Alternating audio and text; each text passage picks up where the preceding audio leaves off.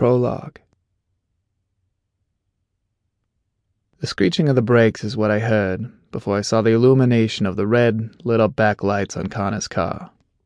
He was driving his mother and Lizzie to the hospital after she had decided, for the 10th time in a 2-week period, that she truly was in labor. Lizzie O'Malley. Pain in the ass.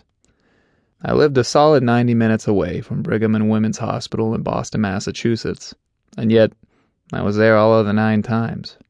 One time, I had just finished parking and was walking up to the receptionist's desk on the maternity ward when Lizzie came bouncing out of the room and hugged me in the middle of the hallway and announced to everyone that she had gas.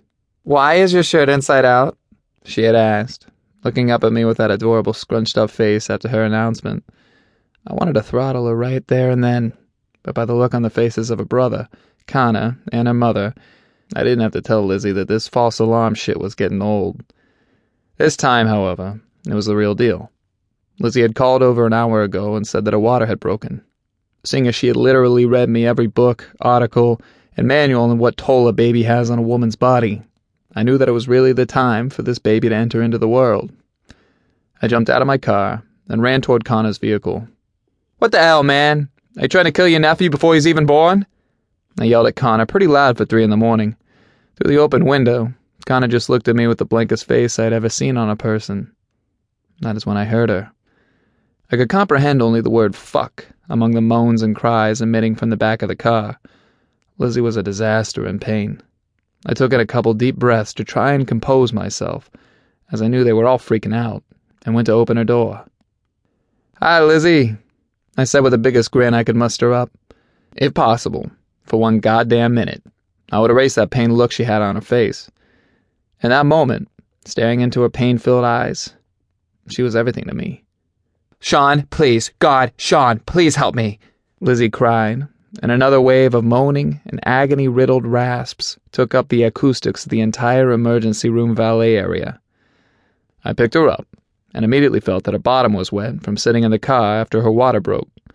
Connor and her mother were saying something to me about a wheelchair, but all I could do was nod at my truck. "Get that thing parked for me, Connor," I said. The automatic doors hardly opened before a large woman in butterfly scrubs approached us with a wheelchair. Lizzie's hold onto my neck was so fierce that I shook my head at the nurse, who also protested, and we went straight to the elevators. This wasn't our first rodeo. We knew exactly where to go and what to do now. Within an hour, Lizzie was hooked up to an epidural. Her mother was on the phone calling everyone, and Connor was backtracking to his house to wait on their dad. Lizzie had only asked for me and her mom to be in the room. I hadn't known the magnitude of that honor until I was sitting by her side, feeding her ice chips, and telling her she was the biggest badass if she could make it through the next contraction. It seemed that every time she finished one, she would look at me for approval. Tears pulled in my eyes, and I kissed her forehead. That was the night that I knew I truly loved Lizzie O'Malley and her son, Niall, who was born screaming and full of red peach fuzz hair, just like his mother. I stood in as the father since the real douche face was an island and didn't even want the baby in the first place. The strongest emotion I had was a protective love for both Lizzie and Niall. I wish I could freeze time and live in an endless loop of the same scenario. I wouldn't change a thing about that night. Fuck every night afterwards, because that was also the last night she would ever really need me. Those memories of that night haunted me and led me to understand who we really are to one another. Both of us. I suppose anyone can answer the whom and the what and the when. However, most importantly to me, was how I was none of the answers in the sentence of Lizzie O'Malley's life. Is it possible to have a girl be your best friend? Is it possible to not think of her naked and wonder what it would feel like to have her under you? No. Hell no is the answer to all those questions. Don't ever be fooled. I've been in excruciating love with Lizzie for years now.